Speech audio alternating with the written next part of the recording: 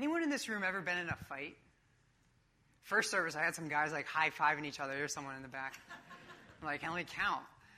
Maybe it wasn't a physical fight for you. Maybe your battles are more the emotional, the medical kind of entanglements that you find yourself in. But regardless of who your enemy was, how many battles, how long those had gone on, you and I know that the battles we face, they change us, don't they? Sometimes they leave us with physical scars, sometimes emotional ones. They make us realize that life is not always peachy keen and easy. And so in Ephesians chapter 6, interestingly, we turn to Ephesians 6 this morning, verse 10 to 17, and we hear the Apostle Paul tell the Christian their life is not a cakewalk, it's a battle. The Christian, this might be a newsflash to you, the Christian life is not meant to be a throw your feet up at the beach vacation from now until eternity, until Christ returns. We are in a battle, and we thank God that the war has been won. Christ has come. He has conquered Satan and death and sin, and he will return to vanquish them forever. But until then, we battle. But it's not against physical hardship or emotional hardship primarily. Primarily, we battle against a spiritual enemy, Satan and the schemes of the devil. And so that's what Paul's going to use this week and next week. As we conclude, believe it or not, we are concluding Paul's letter to the church in Ephesians. We've been going through this for a while, but it's a very fitting conclusion to our letter, and here's why. In chapters 1 to 3, the very first part of the letter, if you can remember it now, Paul encouraged us to sit in the grace of God, to receive all that God has done for us in Christ Jesus. What has he done for us? You've been chosen, forgiven, redeemed, adopted, sealed by the Holy Spirit as God's children forever. New life through Jesus living your life and taking your death. And then brought into a new community, the church, given a new mission to display the manifold wisdom of God to the world. How much greater mission could we ever have? Receive, sit in this grace. But then don't just receive it, walk in light of it. Chapters 4 to 6, the Apostle Paul says, this is what your identity in Christ should lead you to do as activity through Christ. Remember all the walk commandments we heard? Walk in love as God loved us. Walk in love, walk in light, walk in wisdom, walk wisely, making the best use of your time. And finally, in just this last section, verse 10 to 20 of Ephesians chapter 6, we hear him say one word over and over 4 times, stand up. Stand up. Sit first, walk next, now stand and battle in spiritual war.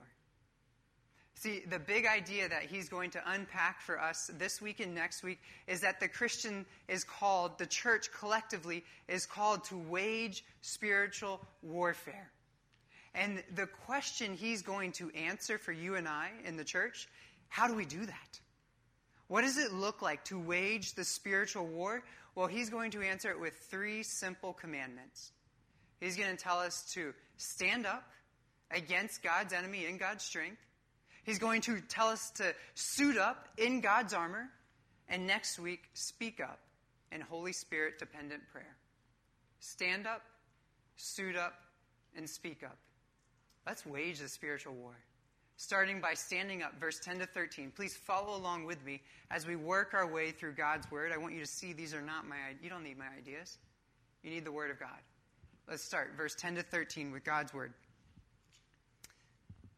Finally, the word that many of you are feeling as we conclude Ephesians after 6 months. Finally, Paul says, be strong in the Lord and the strength of his might.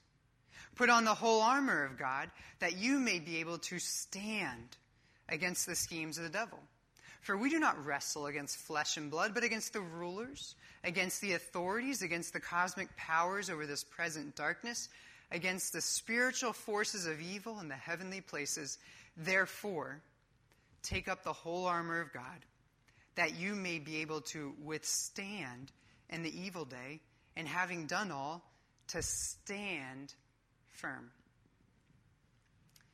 During seminary, I had like the sweetest part-time job ever. I got to be an assistant coach for a college soccer team. And this essentially just meant that I was responsible for getting 18 to 22. I was like 24 at the time. So this was more me like kicking them in the butt and being like, hey, stop being lazy. But it was more me getting them ready to stand up in battle come game day, whatever it took. Whether it was practice, recruiting, but especially that last, if you've been on a team, you know what happens in the locker room right before you go out in the field. That last 30 minutes, you're giving the rah-rah pump-up talk. You're banging the lockers. You're telling them this might be the last game you ever play, so get on out there. We're not meant to stay in the locker room. That's what Paul's doing in this passage. He speaks as like the coach to the Christian church, and he's saying, guys, get in the game. We didn't practice and do all this stuff so we could chill in the locker room. I want you to get out there. Listen again to verse 10. You can almost hear the excitement boil over. Finally. It's a second person plural he uses here. He's like telling the whole church, y'all, everyone, pew, pulpit together. We're all starters. There ain't no water boys in this room, okay, in the spiritual war. Finally, be strong in the Lord and the strength of his might. Get in the game. Church, get in the game. Stand up in battle. But he says, don't think you can do this on your own power.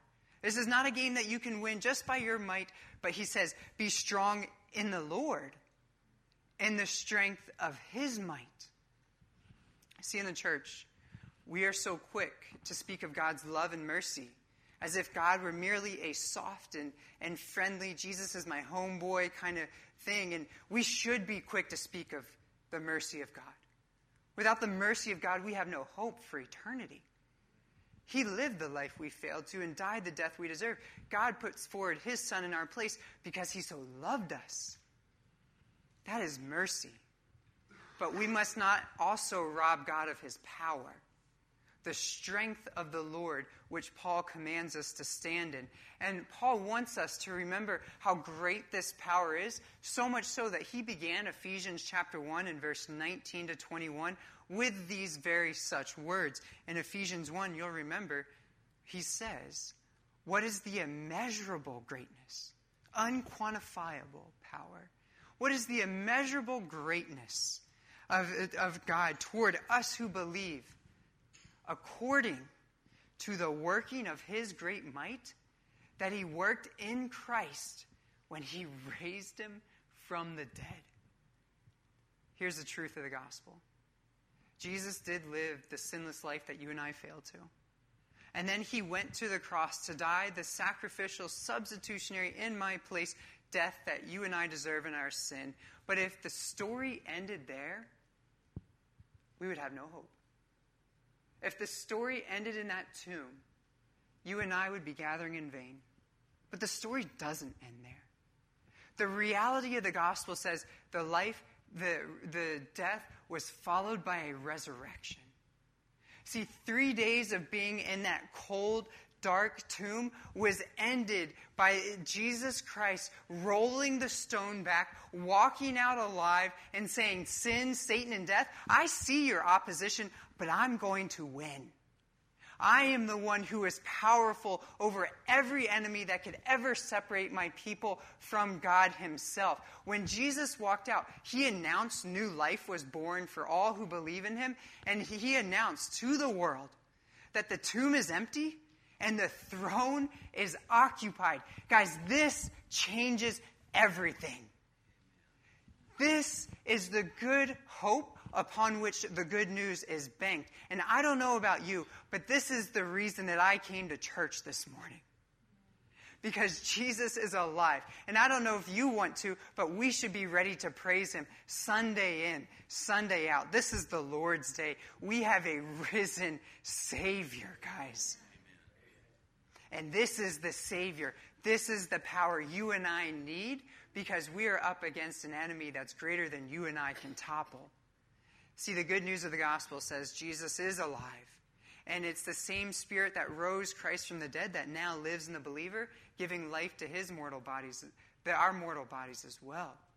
And so we need this Spirit because listen to who we're up against. Verse 11 and 12. Put on the whole armor of God, that you may be able to withstand against the schemes of the devil. For we do not wrestle against flesh and blood, but against the rulers, against the authorities, against the cosmic powers over this present darkness, against the spiritual forces of evil in the heavenly places. Did you hear what Paul said the Christian life is like? He says a wrestling match. A wrestling match. I've obviously never wrestled, but I've known some guys, yes, who have. Some guys in the first, yes, we laugh because it's true. I can laugh at myself too. In the first service, there are two gentlemen who had wrestled extensively through high school and college. I asked them what this was like, and they're like, it's like fighting yourself in a mirror until both of you pass out. I was like, that sounds terrible.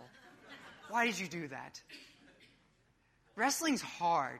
And Paul says in this passage, we don't wrestle against flesh and blood, but we wrestle against Satan and his schemes. The Christian life is not go to the beach and chill. The Christian life is this grappling, this combat, this sweat it out until Christ returns and vanquishes Satan forever. This is hard stuff, guys.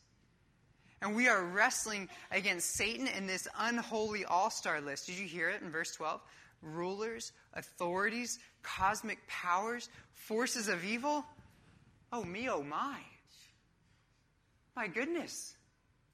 And I'm not saying that to be flippant. I'm saying that Paul puts this list in here, not so much to scare us, but to sober us. The battle we fight is real. We should be on our guard. We're fighting against the same Satan that tempted Adam and Eve in the garden, that battled Jesus in the wilderness, who 1 Peter 5 says prowls around like a lion seeking someone to devour. But this list is not in here to try to transfix our focus on Satan and his schemes. This list is in here to invite us to fix our focus on Jesus, the one who is more powerful than all of this. See, Paul said in Ephesians 1, the immeasurable greatness of God is seen in his power according to the working of his great might that he worked in Christ and he raised him from the dead and seated him at his right hand in the heavenly places, far above all rule, all authority, all dominion, not only in this age, but also in the one to come.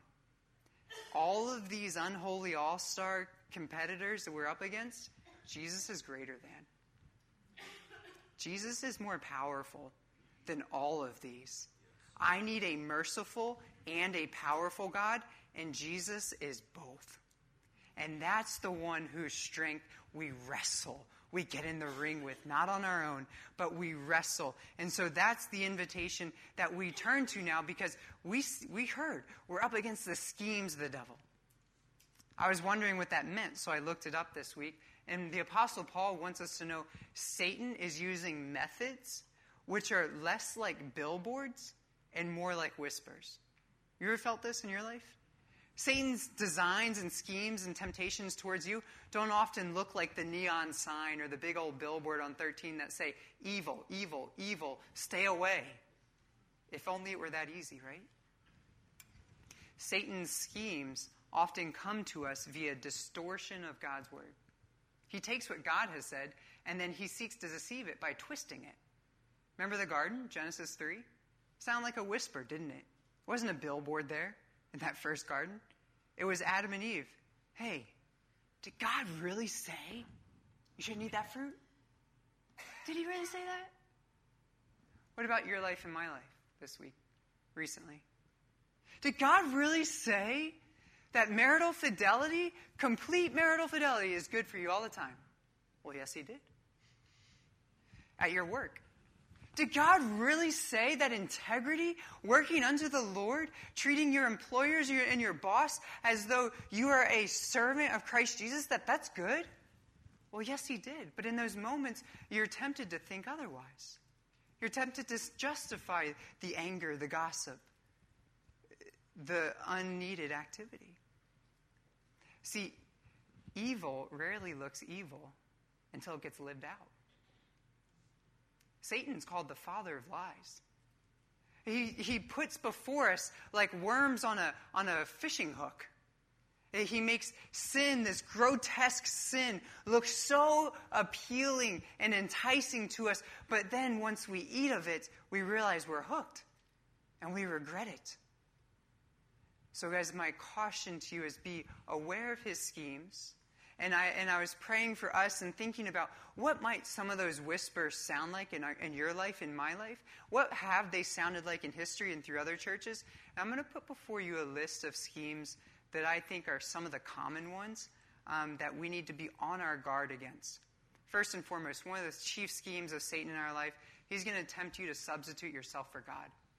He's going to make you think that you are God, that you are sovereign, and that your ways are better than his ways. And that if God really knew my situation, well, he would have given me a different word in Scripture or a different commandment to follow, besides the one he gave for all of us for all time.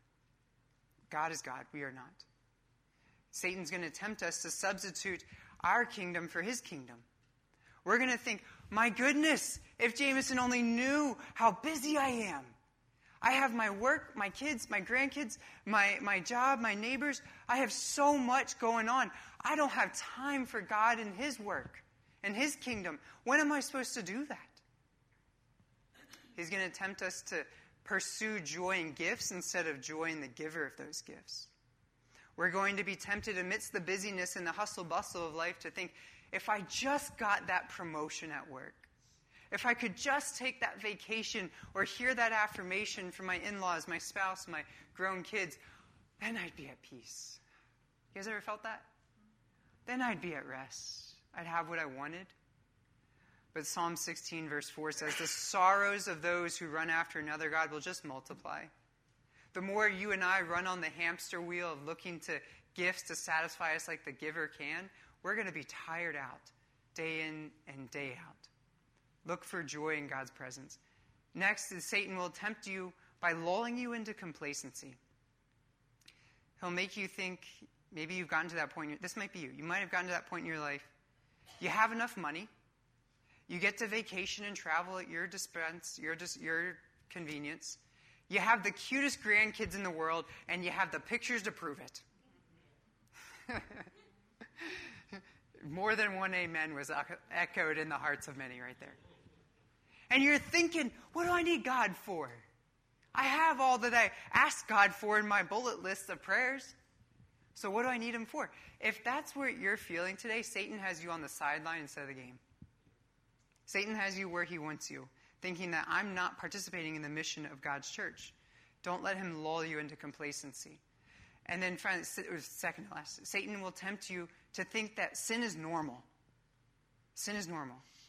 That you've gotten so used to living with that habit, so used to clicking on that website, uttering that gossip, getting angry when someone infringes your law instead of God's law. That's just how things are.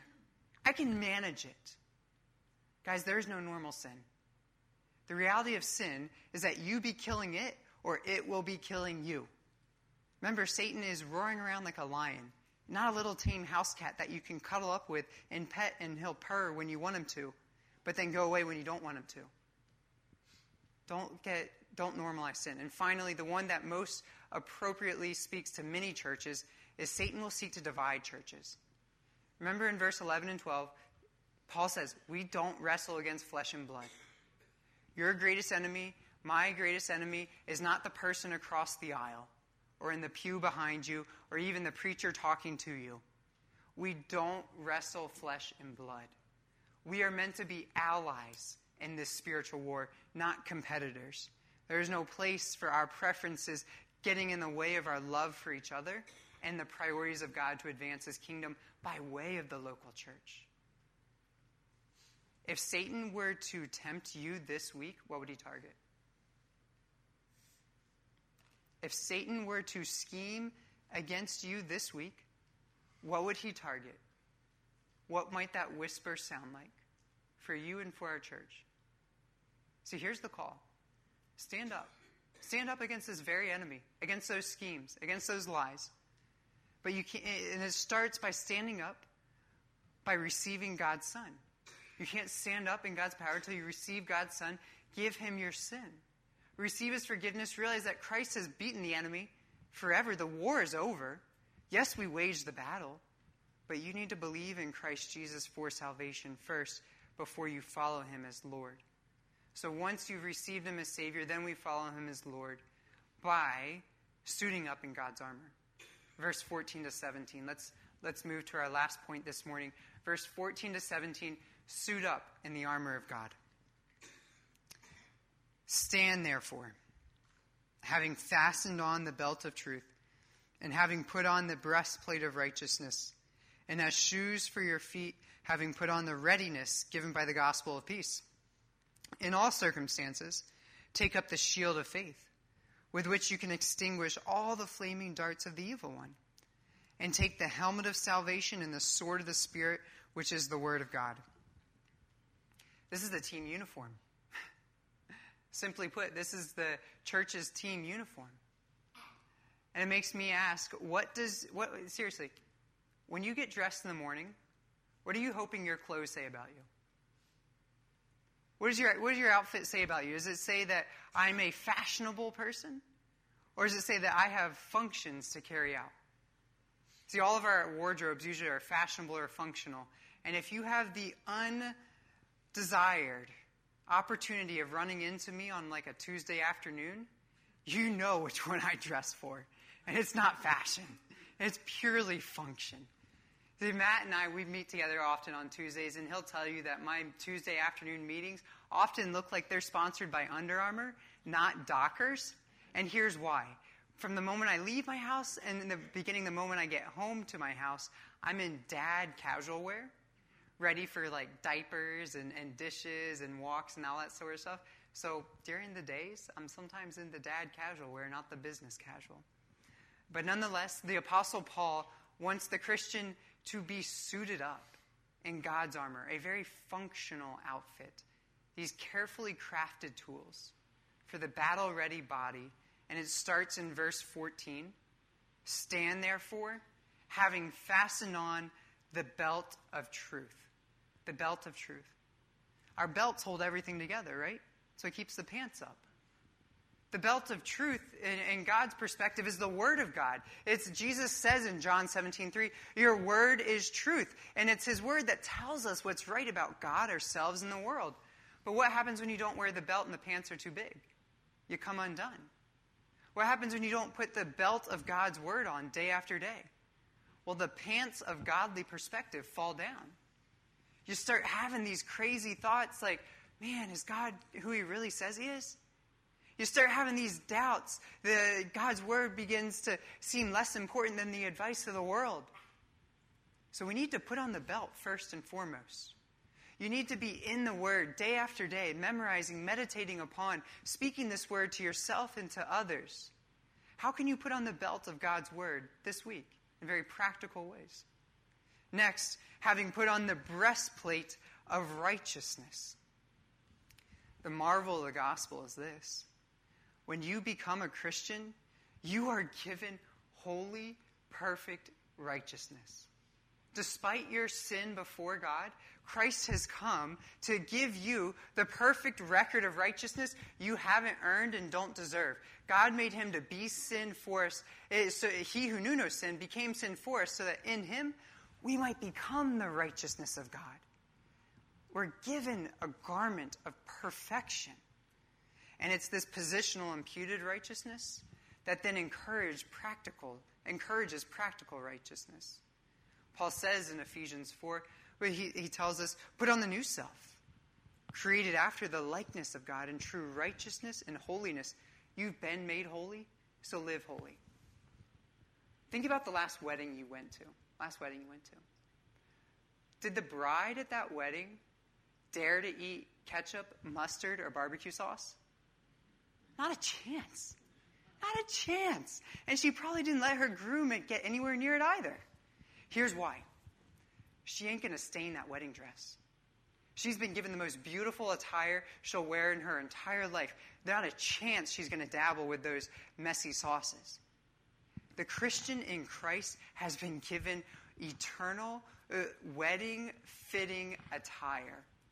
You have been given the garments of perfect righteousness that were Christ Jesus now put on you. Don't dabble in sin. Don't dabble with the messiness of the gossip, the anger, the pornography, the addictions to things that God says we shouldn't walk in. How can you, this week, be putting sin to death and living in light of the garment of righteousness that God has already given you in Christ Jesus? What do we put on our feet? Verse 15. As shoes for your feet, put on the readiness given by the gospel of peace. The gospel of peace. Paul says the Christian should be ready to run, not throw their feet up on the resting ottoman table. He says, Christian, I want you to put the Nikes on. Take the house slippers off. You've been meant to take this gospel, the readiness of the gospel of peace, outside of these four walls. You've been meant to go to those 3 non-Christians who I keep inviting you. Who are your 3? Who are your 3? I have 3. We all need to have 3 non-Christians who we can love, pray for, and intentionally speak the gospel to. Who are your 3 non-Christian friends, family, colleagues that you can take this gospel to? And here's what motivates us. It's not just to do, you have to do this. It's a you get to do. This says the gospel of peace. The gospel of peace. What you and I needed more than anything is the same thing the world outside here needs more than anything. To know that peace with God is possible. That God has made a way for us to receive peace through Christ Jesus, who himself is our peace. And so we take this to those who don't yet have peace with God and say that peace with God is only possible through his pardon, not your performance. Through his pardon, not your performance. So put on the shoes, take this message outside. AKA, please join us on the prayer walk this Wednesday evening. Great opportunity to put the spiritual Nikes on as we get out into the neighborhood and pray for our community. And we need a shield. Verse 16, look at what shield we use against Satan's temptations. Take up the shield of faith, with which you can extinguish all the flaming darts of the evil one. Roman soldiers had a big old 2-foot by 3-foot shield. They had to defend against missiles, like not literal ballistic missiles, but like bow and arrows with flames on them. Satan's schemes are often like flaming darts, trying to penetrate our hearts, especially in doubt and despair. When you don't have enough money, when you feel lonely, when you feel like that medical hardship just keeps going on and on, we're tempted to hear Satan's whispers, those flaming darts, and we wonder, does God care? Is God with me? Does God know what I'm going through? Is God going to do anything about this? Those are lies, accusations. The shield of faith says the Christian has more than good feelings when those temptations come. We have facts. See, I didn't become a Christian until later in life, in part because I knew I needed more than feelings to depend on God. More than a pat on the back and it's going to be all right. I needed to know that Jesus actually lived, actually died, and then actually rose from the dead. That is what my faith is built on. And your faith and my faith will only be as strong as the object of it. Unless you are looking to Jesus, the one who actually rose from the dead, we're going to falter if we just stay with feelings. But the object of your faith is strong because God is alive in Christ Jesus. So take that shield up. And remember that he who didn't spare his own son, but gave him up for us all, how much more along with him will he graciously give us all things? Verse 17, what do you put on your head? The helmet of salvation. This is what guards all your thoughts and your minds. If you're really in Christ Jesus, no one can snatch you from his hand. Nothing in all creation can separate you from the love of God in Christ. That's what you need at the moment of difficulty, of despair and doubt. The helmet of salvation, guarding all your thoughts and mind in Christ Jesus. And finally, here's what we take up in our warfare against Satan. The sword of the Spirit, verse 17. What is the sword of the Spirit? It says the Word of God. We have a sharp sword, Hebrews 4. The Word of God is living and active, sharper than any two-edged sword, piercing to the division of body and soul. Guys, if you want to get in that wrestling match with Satan and his schemes, and you want to be piercing him instead of just trying to run away from his blows, you need the Word of God. This word has got to be stored up in you so that when temptation and doubt comes, not just to you, but to others in the church, you're ready to speak it, to jab into those lies that Satan would thrust before you. That when others are suffering, you can tell them, I am here with you, but God, the Father of mercies and God of all comfort, is the one who can comfort you in every affliction. He is near to the brokenhearted. He saves the crushed in spirit. This is the word that we pierce Satan's lies with. How can you take up the sword this week? By storing it up and then speaking it out to others. See, guys, the question before you is, what are you wearing spiritually? Church, what are you wearing spiritually? Are you wearing the beach wear that says, I'm ready for vacation?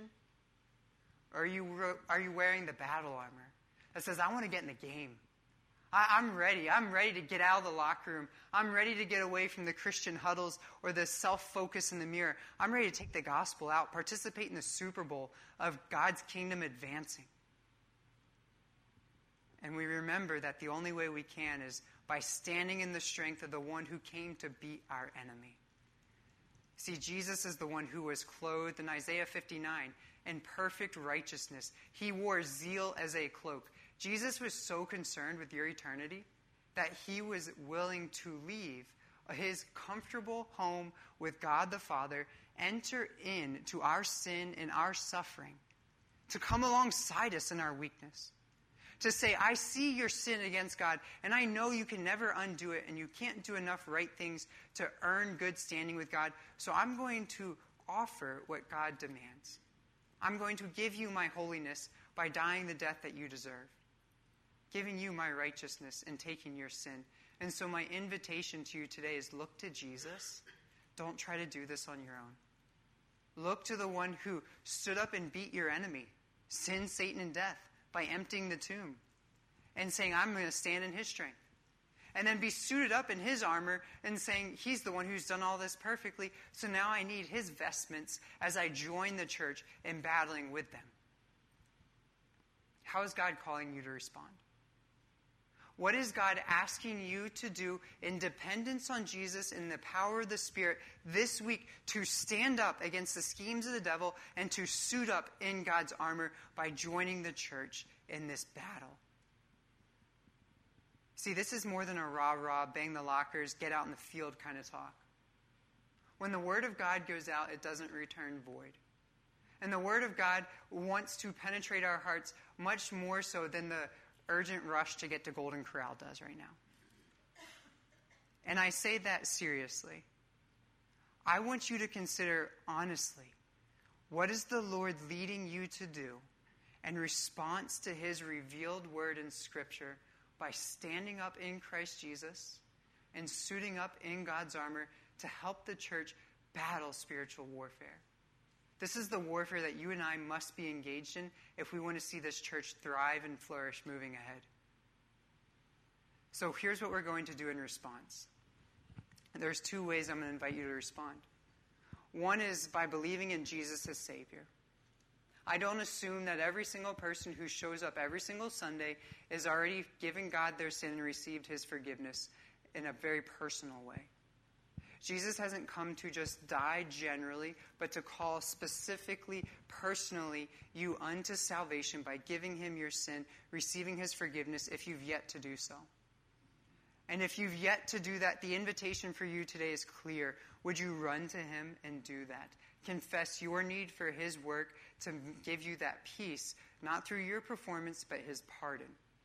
And so I'm going to invite you to come to the altar and kneel and pray with me, talk with me, or one of the elders about that, or begin by talking with him at your seat. Follow him as Savior, follow him as Lord. I'm going to invite you to call out to Jesus in prayer this morning, to acknowledge the ways you've fallen short of standing up and suiting up, and then to ask him to help you to do so.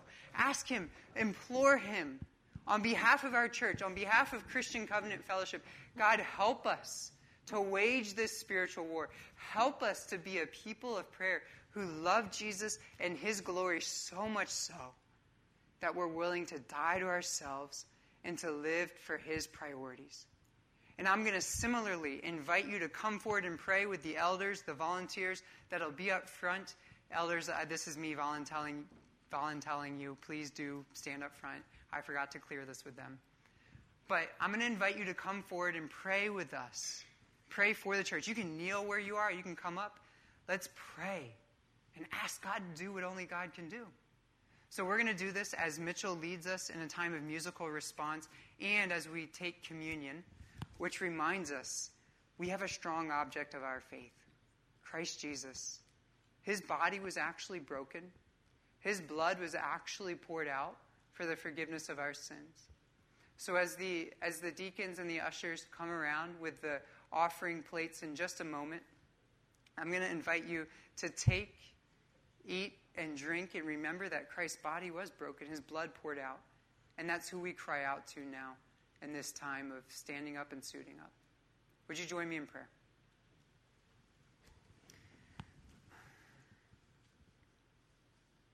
Father, we come before you so needy, so thankful and yet so needy. Lord, we thank you that you have sent your Son to live the life, die the death, and be risen from the dead to give us eternal hope. He paid my penalty in my place. And so we confess our entire hope in life and death is in him and upon your immeasurable great power. And Lord, we ask by your Spirit working in us and in your church that you would enable us to stand up against the schemes of the devil in your strength.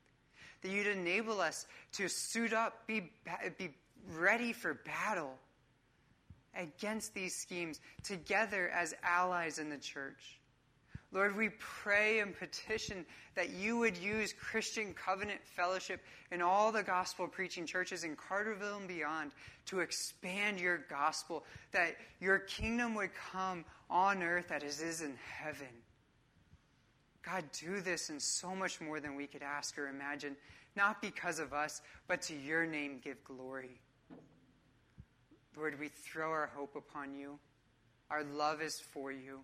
And we ask that you would increasingly make your glory known in this time, in this place. Amen.